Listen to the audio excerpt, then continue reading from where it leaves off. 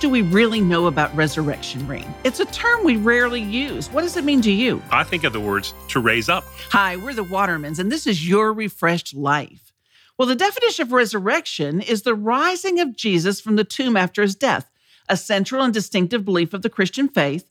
The Gospels state that after Jesus was crucified and laid in a tomb between Friday evening and Sunday morning, he rose in body as well as in spirit and appeared alive to his followers. You're right. We really don't talk about resurrection that much. It's usually mentioned around Easter time, but it's easily crowded up by bunnies, flowers, and new Sunday dresses.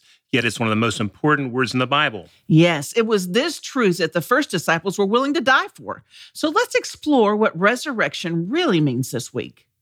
Paul tells us that it is the very foundation of the gospel, God's good news. That's right. Paul described himself when writing to the ancient Romans as set apart for the gospel of God, the gospel he promised beforehand to the prophets in the Holy Scriptures concerning his Son, who as to his earthly life was a descendant of David, and who through the Spirit of holiness was appointed the Son of God in power by his resurrection from the dead, Jesus Christ our Lord. So as believers, death doesn't exist for us. It's a moment in time when our body shuts down, but our spirit remains alive eternally. We are resurrected. So that's what we're really celebrating when we celebrate Easter and Jesus' resurrection, our promised eternal forever life with him.